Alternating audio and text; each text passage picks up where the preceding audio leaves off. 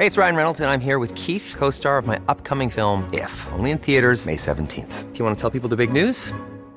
All right, I'll do it. Sign up now and you'll get unlimited for $15 a month and 6 months of Paramount Plus Essential Plan on us. MintMobile.com/switch.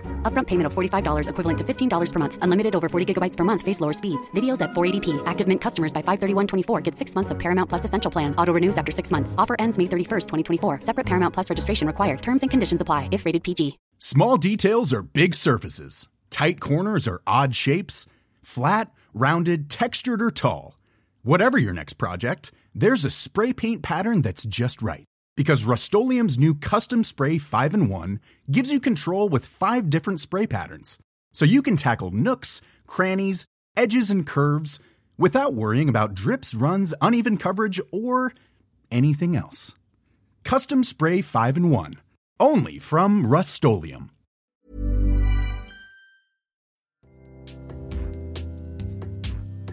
So what does change policies? It's stories. It's real life, human, heartfelt stories that does this. What I learned is that evidence can inform policy, but stories will change policy. Stories are what will motivate action. Hello, and welcome to The Body Protest. In this podcast, we combine storytelling with science to better understand our relationship with our bodies. I'm Nadia Craddock, and I'm a body image researcher. And I'm Honey Ross, and I'm a writer. This podcast is brought to you by The Pink Protest. 3, 2, 1. Hi, body protesters. Every time. It makes me laugh. Hi, honey. Hi, Nadia. How are you? I'm very well, thank you. The sun is out. The serotonin is back. The serotonin is jumping through those neural pathways. I am feeling alive. Yeah, I mean it's all on the up, isn't it? The weather just changes everyone's mood. It's lovely. Also, it just feels like, oh, we made it. It marks the end of the long, cold winter and that lockdown, and now we are out and free in the springtime. Still keeping a 2-meter distance and wearing masks, of course. So, Nadia, I think you should introduce our guest this week. Yes, let me. So we spoke with someone who is very special with me. She is, I would say, one of my biggest champions, and she's just the most brilliant person. I think I mentioned it whilst we're talking during our conversation, but she is a really big part of how I got into the work that I do. I met her almost 7 years ago, and it's through her that I met Philippa Deirdricks, who is a previous Body Protest guest and who I have been working with ever since. So we speak with, drumroll, Professor Bryn, the director of Harvard Striped, so the Strategic Training Initiative for the Prevention of Eating Disorders. We talk about eating disorders, the need to change the narrative on eating disorder stereotypes, and how just naming the stereotypes serves to perpetuate them. And then on a more positive note, we talk about how policy change is created through the magic of combining storytelling and science. And we didn't actually cover this during our conversation, but before becoming an esteemed Harvard professor in public health, Bryn actually started her working career as a journalist. So she really embodies that storytelling and science combo. And then to give a bit more context on our conversation, a really key part of the work Bryn does at Harvard Striped is translating scientific research into policy action. So essentially using science and data to change the law to help prevent eating disorders. And so to give just one example, there's an act called Out of Kids' Hands, which is designed to protect children and young people from diet pills and muscle building supplements. So in a nutshell, these products are really poorly regulated and studies consistently show that they're really harmful. So a recent paper from the Harvard Striped team led by Flora Orr found that compared to vitamins, weight loss products, so that's your diet pills, your fat busters, your skinny teas, etc., and muscle building supplements are nearly 3 times more likely to cause severe medical outcomes for young people, including hospitalization, disability, or even death. This act was supported by Jamila Jamil and her community platform I Weigh. And so far, I believe the states of Massachusetts, New York, and California have all introduced pieces of state legislation to protect young people and children from these harmful diet pills and muscle building supplements, primarily through restricting the sale of these products. We'll put the paper about the impact of weight loss and muscle building supplements in the Knowledge Noodles Google Drive for any of you who want to read up on it. Yeah, and so now let's hear from Bryn. Bryn, thank you so much for joining us on The Body Protest. It's so wonderful to have you on. It's such a pleasure to be here. Thank you, Nadia and Honey, for having me join you today.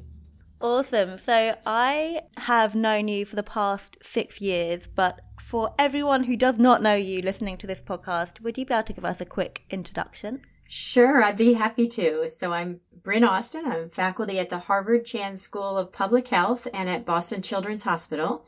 I've been working in the field of public health for a couple of decades now with a focus on eating disorders prevention.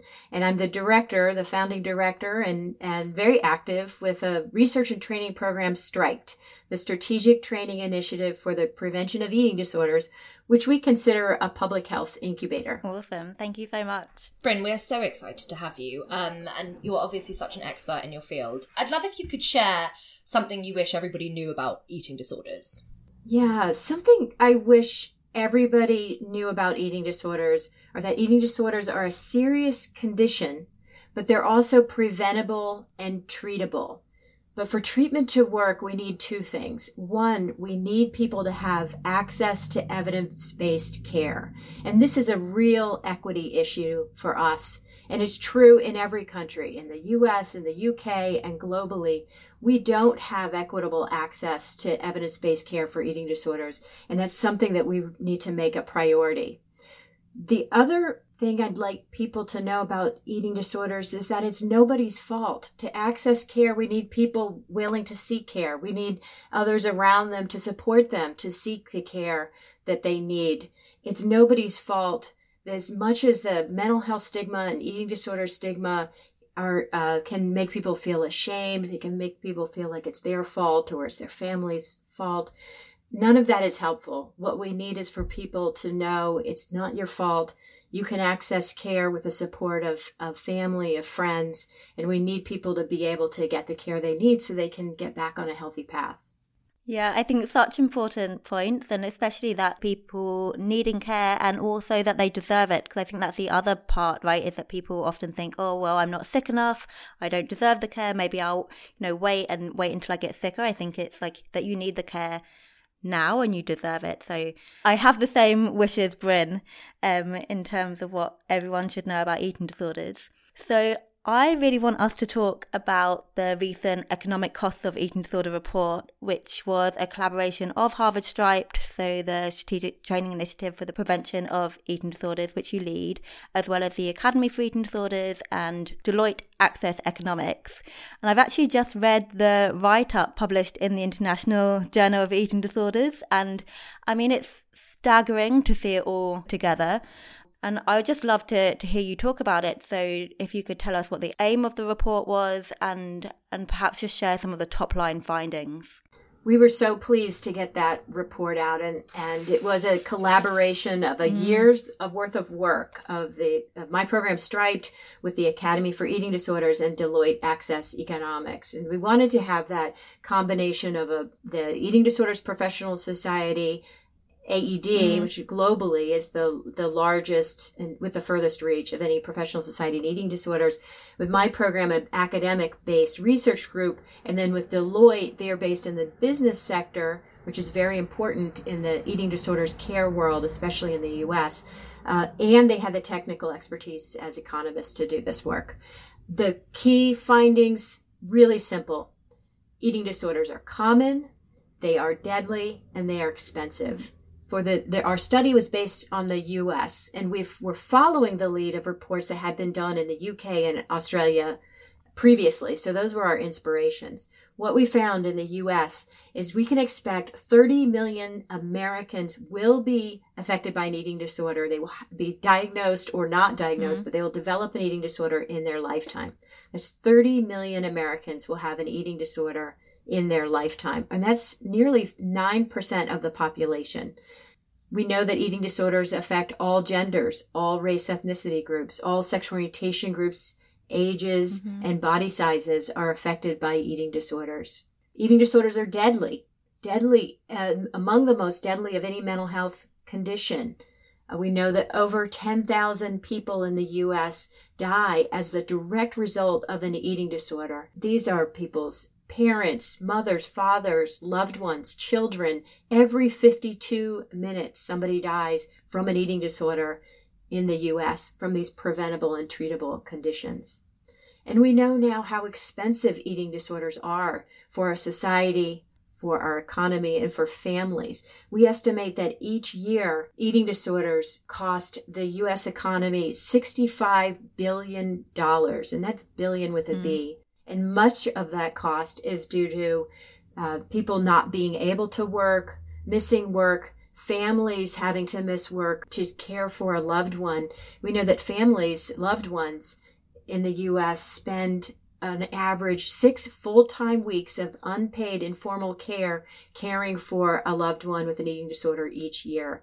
And this is because we don't have the access to care that we need to get people identified early into treatment and to provide them with the kind of care they need so that families are not so harshly impacted by the paying for medical care out of pocket and the other costs that individuals and families have to bear.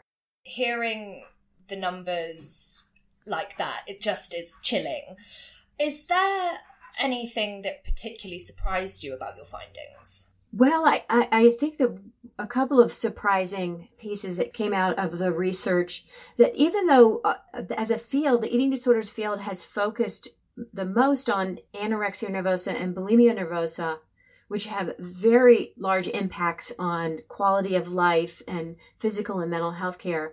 Because those conditions affect a smaller number of people, they don't have the largest of the impact on the economy. So thinking about societal impact, it's actually binge eating disorder and OSFED, or other feeding and eating disorder, which are far more common, have the largest hit on the economy. And they especially are very unlikely to be identified with, to be diagnosed or to get people into treatment compared to other conditions. In terms of the people having access to care, in the U.S., we know that people of color with eating disorders are half as likely to be able to access care, to be able to get into treatment and have their eating disorders treated. This is another way that BIPOC individuals and their families are particularly bearing the burden. Why do you think specifically eating disorders aren't receiving the attention and funding they require? I long thought it's because we hadn't done enough research. We hadn't gotten the research and our messages out to the world or to the media or to policymakers to tell them exactly what we found. We've known for a long time, and now with this latest report, we know even more about how common, how deadly, and how expensive eating disorders are. But, I've come to think more recently that I don't think it's just that they don't know the truth that we're telling them. It's that what they have learned first about eating disorders is based entirely on stereotypes. The stereotypes about who's affected, what eating disorders mean, how they come about in people's lives. These stereotypes are false, they are widespread, and they are deadly. They're deadly because they're keeping people from accessing care. They're keeping government and other leaders from addressing the issues. But if we go directly to gatekeepers by just saying, "Nuh-uh, what you believe is not true, listen to us," we get nowhere with that. And it brings me back to a book I read a few years ago, Making It Stick, which is about how do you get your message out there around they may be really important health equity or social justice issues. How do you get it out there? You have to understand how beliefs come about and how beliefs can be replaced with other ones through persuasive communications. And if this may sound crass, but I think it all comes down to messaging. How are we messaging about eating disorders? If we try to go right head on against the lies that are out there, we're losing. We're losing. The lies, the myths, the stereotypes are so strongly held. Just coming to people and saying, "No, don't believe that," is not moving us forward. I think what we need to do is take a step back, do what people have done in other movements, and really understand where the beliefs are coming from and how we can get a point of entry to change people's thinking about eating disorders, so they will be moved to take action. And that's ultimately going to come down to having much more savvy and evidence-based messaging about how we talk about eating disorders. When I was growing up in an affluent area with a lot of skinny white friends, I was often told the narrative of this is only happening in this area. This is only happening to these people. Yeah. And also there was a narrative pushed on kind of, well, it's because you guys are spoiled. Yeah. And it's because you guys don't know what real struggle is. Yes. And I remember being like, I don't think that sounds right. No. It's like, I don't think you can put something, I always as a young person knew it was systemic, and I knew that it couldn't just be happening in my area. There was no way. I just want to make a note that I'm actually afraid that repeating the stereotypes reinforces the stereotypes. If you've ever read the book, Think of an Elephant, it's an early book. It's very short. It's like a booklet almost. It's a monograph. Don't Think of an Elephant is about communications theory and how we understand concepts and how they get stuck. And then the much more recent book is Making It Stick, which is about how do we unstick things or how do we bypass where they're stuck. I think repeating the stereotypes actually reinforces them. People of color with eating disorders in the United States are half as likely to get access to treatment as white peers of the same age, same everything else. So it's a double-edged sword of, I think it's so important to highlight the fact that it's like, essentially we aren't being told these stories of people of color with eating disorders. That's not something that is being presented to us in the media, told, through TV and film. And I think it's to change conversations, it has to happen through so many fields and on so many levels. Yes, so that's where the idea of the messaging comes in. So that's why if there's the book, Think of an Elephant, what do you think of? Obviously, the first thing that comes into your mind is the elephant. If you repeat that word, elephant, that's what's coming to mind. If you repeat the stereotypes, you're reinforcing all the neural pathways that put in their minds the image of who they think gets an eating disorder. Mm-hmm. When you bring up the stereotype, you're invoking that thought pattern and that imagery yet again. It is so ingrained. It is, to use the term that's used now in the messaging and communications field, it's really sticky. And we cannot get it unstuck by just simply hammering at it. We need to find another pathway of communication, another kind of messaging to create other images in another way for people to understand and relate to the problem of eating disorders. Completely. I think it's much easier to create a new pathway than trying to erase an old one. Oh, yeah. It's practically impossible. It's certainly impossible in the short term in terms of how neural networks work. We can't get rid of it in everybody's minds. We need to bypass it, come up with another pathway to give people a different image that motivates them to take action.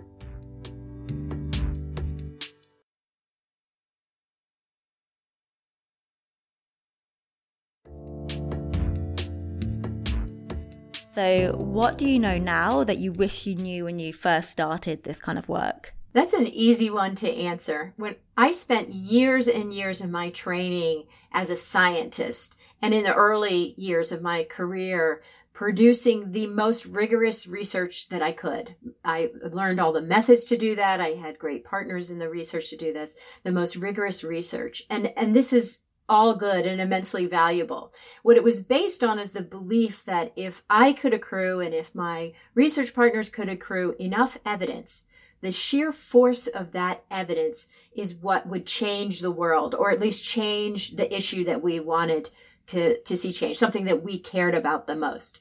So that's where I focus, just accrue as much rigorous research as we can. But then when I started working in the research to policy translation realm, or started getting involved with policy advocacy, it was quite shocking for me to realize that this is not the case at all.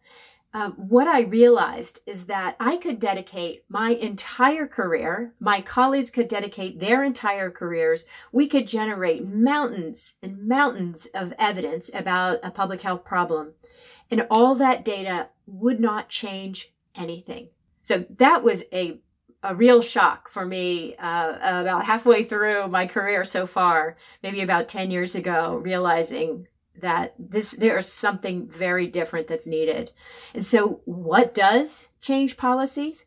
It's stories. It's real life, human, heartfelt stories that does this. What I learned is that evidence can inform policy, but stories will change policy. Stories are what will motivate action.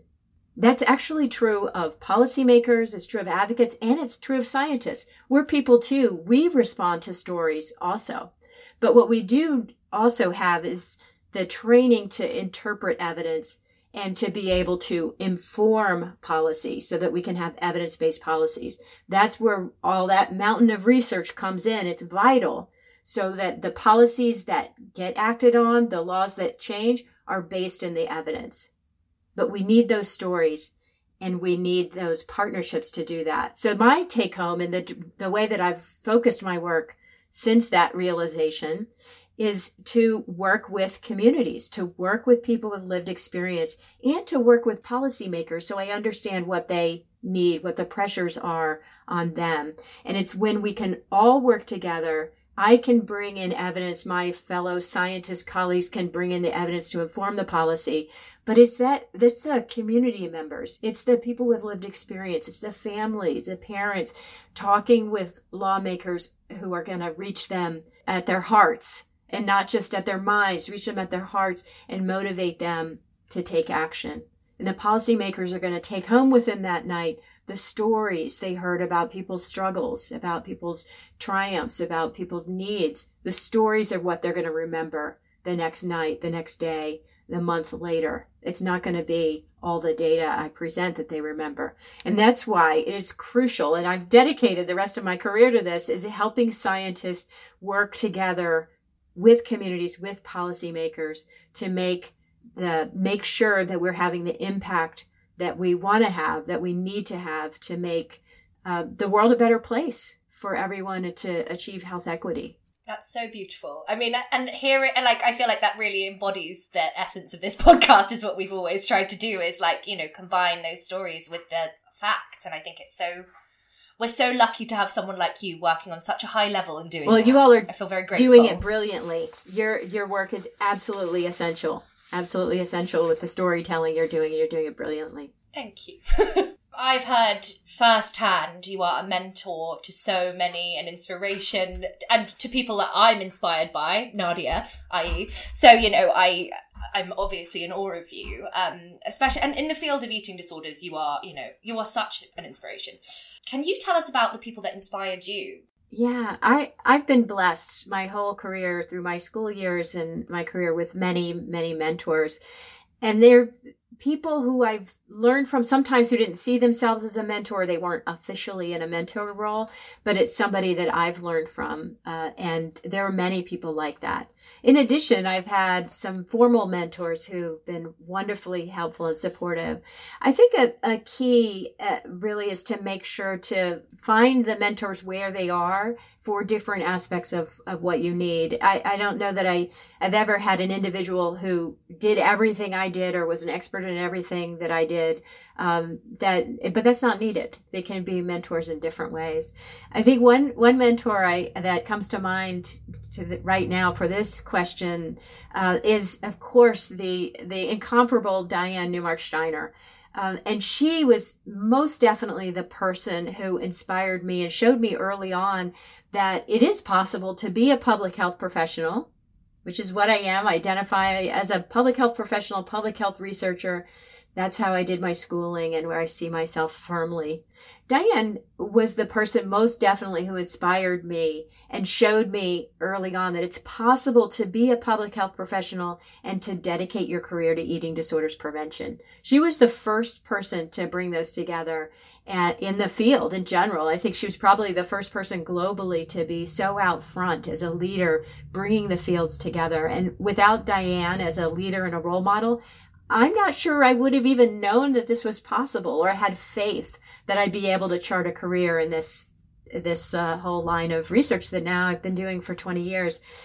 So I'm very grateful to Diane for being a mentor to me early on. That's incredible. And I actually didn't know that link Bryn, with you and Diane. I feel like I have to say this here and right now, is that I didn't know that this work was possible until I met Bryn. So it was when I was back doing my master's, and I remember, and I think, Bryn, we have spoken about this, but I remember finding you, and I literally just emailed Bryn and said, can we meet, please? And I went, crossed the river. So I was on the other campus. I crossed the river and just went and spoke to Bryn and just heard more about what she was doing. And I think because I had always thought about eating disorders in terms of treatment. So when people do eating disorder work, it's about treatment work.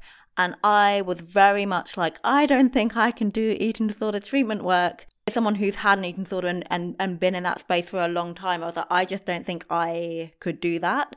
But prevention was just so exciting to me. And then so I met Bryn, and then we did these 2 lobby days. And then I have like stuck to Bryn ever since. And that's how I then met Philippa, because Bryn invited Philippa to do a talk at Harvard School of Public Health.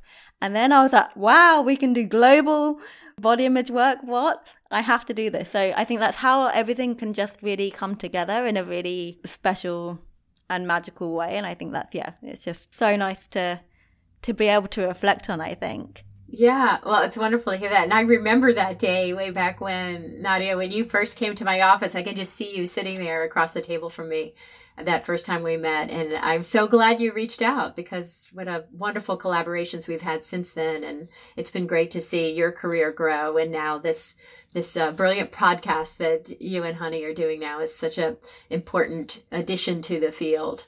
Yeah, that's amazing. And the other thing that I've also told Honey is that whenever I speak about you with other people who have worked with you, so especially early career researchers, we're always like, well, Bryn is looking after me. And it kind of feels like it's a very personal thing. And then realizing that it's like, it's not just you, it's lots of other people, but I think it's a real gift to let people feel like I don't know how to describe it, but well, I mean, it's such a testament to your character that you make everyone you work with feel like you are their personal mentor and spirit guide. That's it's like you are a fairy godmother. Yeah. That's very powerful. Well, that's nice to hear. But it is personal in the sense that I do genuinely very much care and think about everyone I work with, and certainly Nadia, all the many years that we've worked together too. That's been true. Well, I mean, it sounds like you give a lot to other people. I mean, and you give a lot to the world. You're a very special woman, clearly. How do you give back to yourself? How do you look after yourself? How do you recharge? Yeah.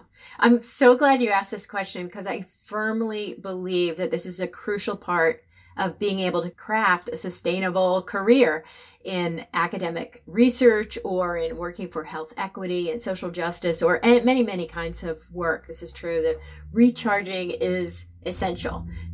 And it's essential to being able to show up every day with the energy, the stamina, the creativity, and the compassion that we need to do this work and to do it in community for the long haul. So this is not a 1-year career, 5-year career. This is decades of work ahead of us that we need everyone to commit if we're going to solve these big problems we have. And I want to emphasize the compassion piece too, because it's not just stamina to work endless hours day after day or week after week. It's not just that. It's being able to show up and being compassionate with everyone you're working with, your colleagues you're working with, or your students if you're teaching, or your collaborators or the communities who you need to be part of this mission together to make things better. So for recharging, what for me personally, I was always a big athlete growing up. Played lots of sports, played competitive soccer through college. It was always very important to me then. But the kind of things you can do in terms of athletics or body movement change through life stages.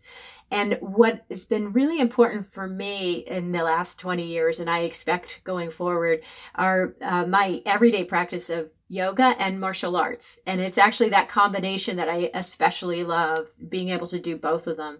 So I've practiced both for more than 20 years, and they have been essential for this period of the pandemic where we all needed to stay as close to home as possible if you didn't have an essential kind of profession where you had to go out. And that meant for everybody, it meant really major changes in what you could do and what's part of your everyday life. well, because I've been practicing yoga and martial arts for 20 years, I can do them on my own. Thankfully, I had some space in the yard to be able to do this during the pandemic. And I find that both of these, what's great about them is the lifelong learning. So rather than watching myself lose the skills that I used to have as a Division I soccer player, I don't have to do that, which is a little depressing. But instead, I can keep learning and growing and have what I'm doing change as I get older, but still be something that can be very sustaining with the different kinds of yoga I do in the martial arts. That's so beautiful. There's a real longevity to both of those things, and those crafts and practices really grow with you as you grow. Yes, they do. They're fun too. It's fun to do, and it makes watching martial arts films really fun. When I know what all they're doing, I have to slow it down and see. Oh, I know that move. We did that in class. It makes it very fun. I also, of course, find my relationship with my wife very sustaining. And this time, again, during the pandemic, everybody's lives changed so much. And ours did too, where we are spending really all of our time together. And that's been a gift. That's been a silver lining gift that we could be together. We cook together. We watch movies together. We do so much together all the time now. And I'm so grateful for all the ways that she's blessed my life. My wife, Liz, has just been a real rock and a center through everything that we've gone through. That's amazing. Liz is such good fun as well. I'm very pleased that I've got to meet her a couple of times over the years, and I can, just so nice for her to get a mention on the podcast feels lovely. Bryn, it's been such a delight to have you on the podcast. For people who want to follow what you're doing, what Harvard Striped are doing, can you give us some signposts? Yes, at Harvard Striped, we have a lot going on.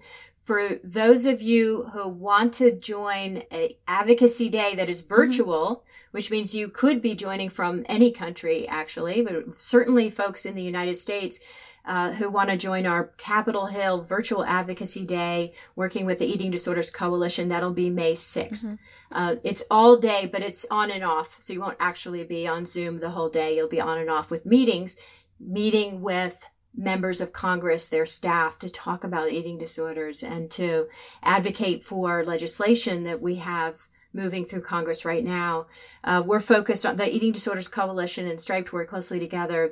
The bill in Congress we're focusing on right now is to expand federal Medicare coverage for people with eating disorders to include nutrition care. Right now, people who receive public insurance in the United States through Medicare can get some aspects of their eating disorder treated, but not nutrition care, even though there's care for if someone has diabetes, if someone has other kinds of conditions and needs nutrition care and they have Medicare, they're covered. Eating disorders, it's arbitrary. It's capricious and cruel to not cover the vital nutrition care. So May 6th, join us and we'll be able to talk to members of Congress and their staff about how important that is. We just published the Striped Advocacy Playbook, which is a free open access resource on our website to give people the tools, the step-by-step on how to move forward on advocacy campaigns for eating disorders prevention and to promote body confidence.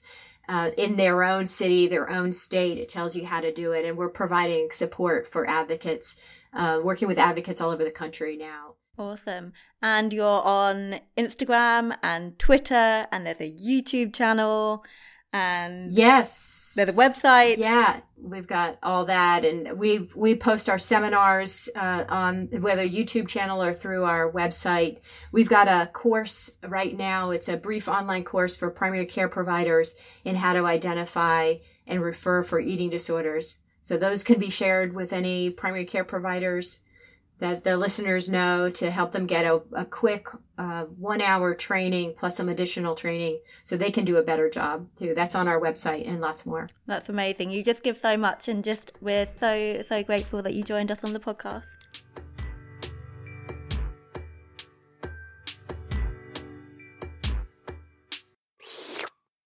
Wow, I am absolutely buzzing after that, after speaking to Bryn. What a woman. I know. Thank you, Nadia, for bringing her into our lives. Wow. I know. I feel so overcome because I think she's so special to me. I think she's so incredible. She inspires me in so many ways. And every conversation I have with her, so like this one we have just had, I feel like I have my mind has been blown all over again. Like, I've learned something new. Something has really, I feel like I'm going to have to go away and process and think about this conversation so much.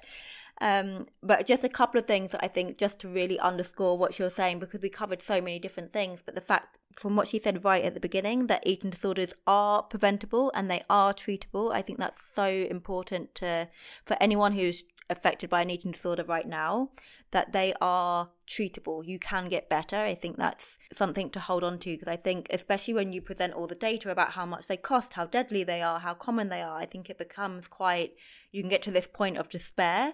And I always like to have that counterpoint of hope, like you can get better and you can recover. That kind of interestingly leads into what we wanted to talk about, which is, I mean, you are an example of that. You can get better. You can get to the other side. And it's interesting talking about like the stories and how they help people understand, but the personal cost that comes at, and why, you know, you haven't necessarily wanted to put yourself forward in that way yet. Well, do you remember, honey, when Scarlett asked about the Blue Book, so writing for the Blue Book, and how I was so angsty about that, and I was like, do I do it? I want to do it, but what should I write? What's a way of doing this? Is this going to undermine my professional credibility, etc., etc.? It was like a huge thing to do, but then I hear Bryn saying something like that, and I'm like, I should just quit the research and just do, you know, to make an impact. But, you know, I'm really happy in the work that I'm doing. It feels really important, so it's not that I'm being glib in terms of saying quit the research. No, of course not. But like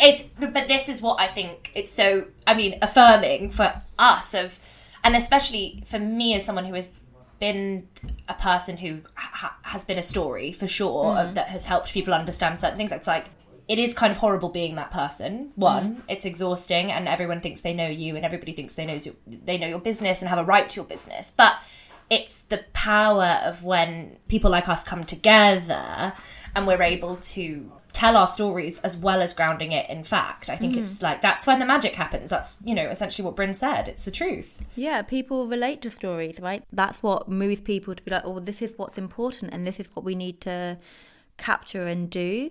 And actually, this also goes back to when I first met Bryn. I was very different physically to what you see now. So, and then just thinking about that year during my master's was quite a transformational point of my recovery. And I think we've spoken about this before, but I remember asking her, like, am I going to be okay in this space, like doing this kind of work? Am I going to be useful? Because if I'm going to be useful, this is what I really want to do, but I don't know how I can be. And I think that's pretty much what we met about in that first meeting. I was like, can I be useful in this space? Tell me more about what you're doing. I want to find out. As I said when we were talking with her, I was like, there's no way I can do the treatment side of things, because as someone who went through 10 years of treatment, I know that I would struggle too much personally with that.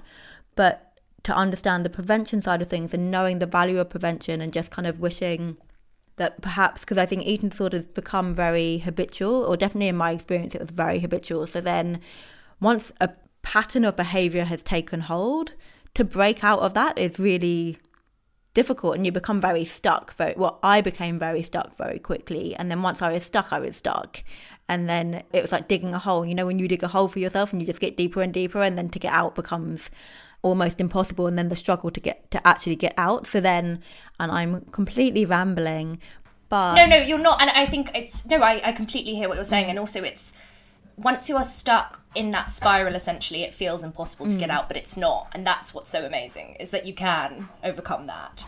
Yeah, you can overcome that, and that you can also be useful if you want to be. And I think that's something else that I think is important, is that just because you've recovered from an eating disorder, you do not need to make that your life's mission to work with eating disorders. Like, I want people who have recovered from an eating disorder to go out and do lots of different things and thrive in their own right, in their own way.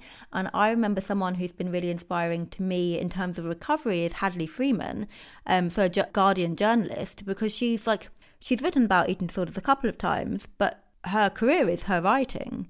And it's not something that still continues to define her. And I think that's in its own right, and just using her as an example, but as something that I think is really powerful. So, well, seeing that you can experience this and then go on to have a full, wonderful life in whatever career you choose. Like, it's not going to... preventable, treatable, and not only that, you can live as fully as you maybe thought you couldn't. Yeah, it doesn't have to define you. And I think the thing when you have an eating disorder, it can define you so much, right? Certainly for me, I was like, all I was anorexic. Like there wasn't anything else. But yeah, you can be something completely different and more. Also thinking about how we do this kind of thing and combining the storytelling and science. Well, I mean, it's amazing that she's doing our dream on that scale, you know what I mean? Like, and it makes me, I'm so grateful that people like her are out there doing this work and collaborating, right? I think she really models the collaborations, right? So she's certainly not someone who's like, I have to do everything on my own and this is it. So just like the collaboration with Jamila Jamil, the collaboration with iWeigh, the collaboration with the big eating disorder organisations, so the Academy for Eating Disorders, the Eating Disorder Coalition. She's incredible at pulling people together to fight a common cause. And I think that goes back to the thing about where there are so many people that are like, Bryn's looking out for me. I think she fosters that and nurtures that. So there are going to be so many people fighting a common cause because I think she just has vision. I think that's... Oh, and also she's got compassion out the wazoo. Like she's looking after everybody and it's so impressive. Like to be in academia and to maintain that level of empathy and compassion is so special. I mean, I see it in you and it's rare and it's special and it's, you know, when you see that you're like, oh, you are the good in the world. Thank the sweet Lord for people like you and Bryn. I mean, I feel like it's a disservice to Bryn to lump me in there, but I think she... Not in this house. No, not say that in this house. Well, thank you, but I think... You don't talk about my best friend like that, hey. I know, but I think she is something special and obviously has been doing this for many, many years. So just in recognition of that. But I mean, we could keep talking for hours and hours about how wonderful she is and all of the things. Like, I feel like every conversation I've had with her, as I've said at the beginning, I've taken something else away and feel empowered and enriched to go on and do something else. No, and I feel like after this episode, I have a lot to think about, and I hope that the people listening do too. I think, you know, if this didn't change the way you think about eating disorders, I don't know what will.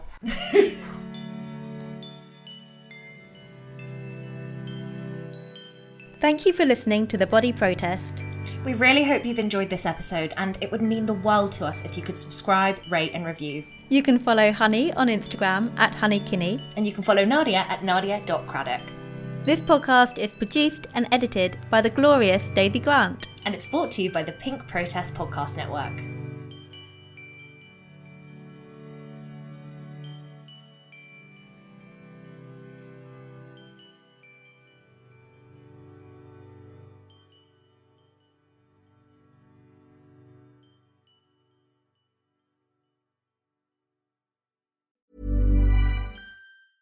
Hey, it's Paige DeSorbo from Giggly Squad. High quality fashion without the price tag. Say hello to Quince. I'm snagging high-end essentials like cozy cashmere sweaters, sleek leather jackets, fine jewelry, and so much more. With Quince being 50 to 80% less than similar brands. And they partner with factories that prioritize safe, ethical, and responsible manufacturing. I love that. Luxury quality within reach. Go to quince.com/style to get free shipping and 365-day returns on your next order. Quince.com/style.